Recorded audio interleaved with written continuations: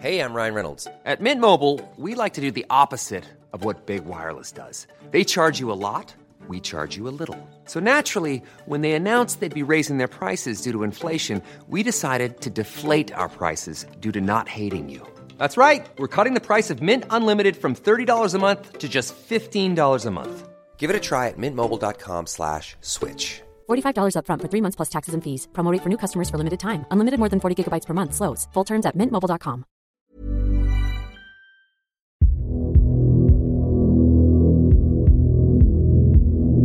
Coming up today, new clue sparks hope in case of missing mum. Mike Burgess exposes ex-politician for allegedly selling out Australia and married at first sight Australia. Cruel groom dumps wife on TV. Stand by as we kick off another episode of the world's first AI Daily News. This is Real News.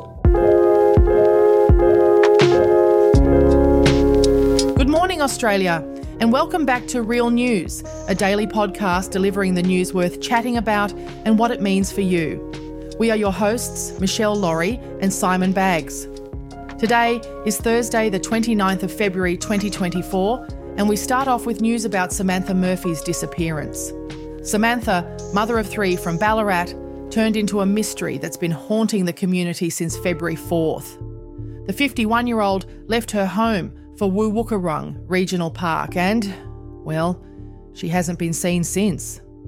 The story is perplexing. The entire town has been on the lookout, with search efforts high and low. Now, get this, a panel of experts weighed in on Channel 9's Under Investigation, and what they had to say was nothing short of unfathomable. Dr. Peter Ashkar finds it implausible that Samantha would vanish by her own will, considering her tight family bonds. It's like she just disappeared into thin air.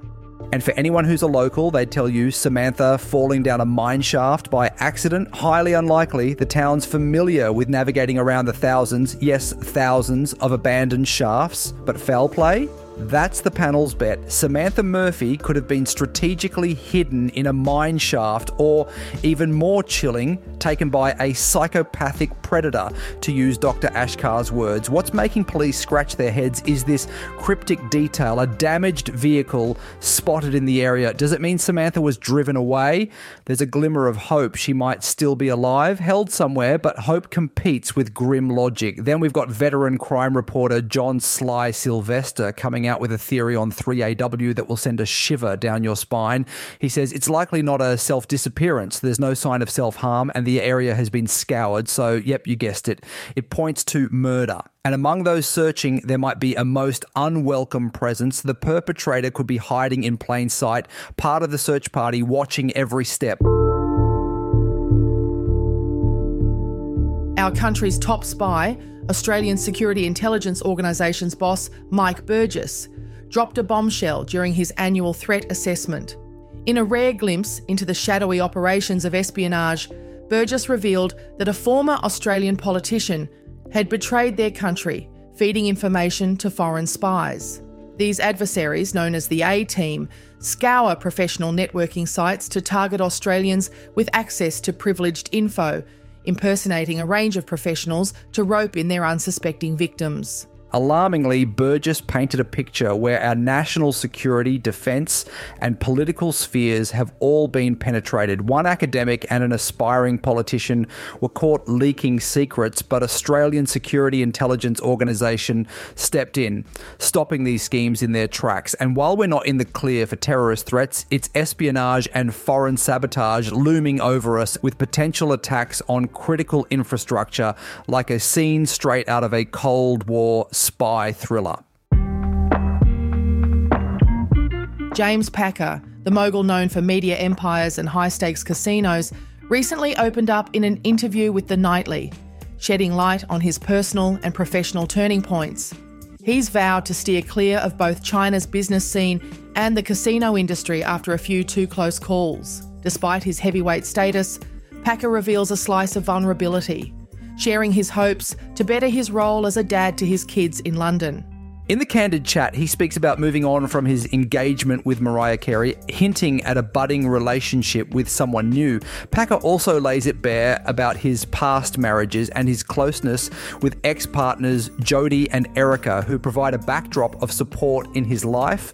His frank talk didn't stop at love and family. A bold Packer declares China uninvestable under Xi Jinping's rule, critiquing the president's approach as a massive step back in time.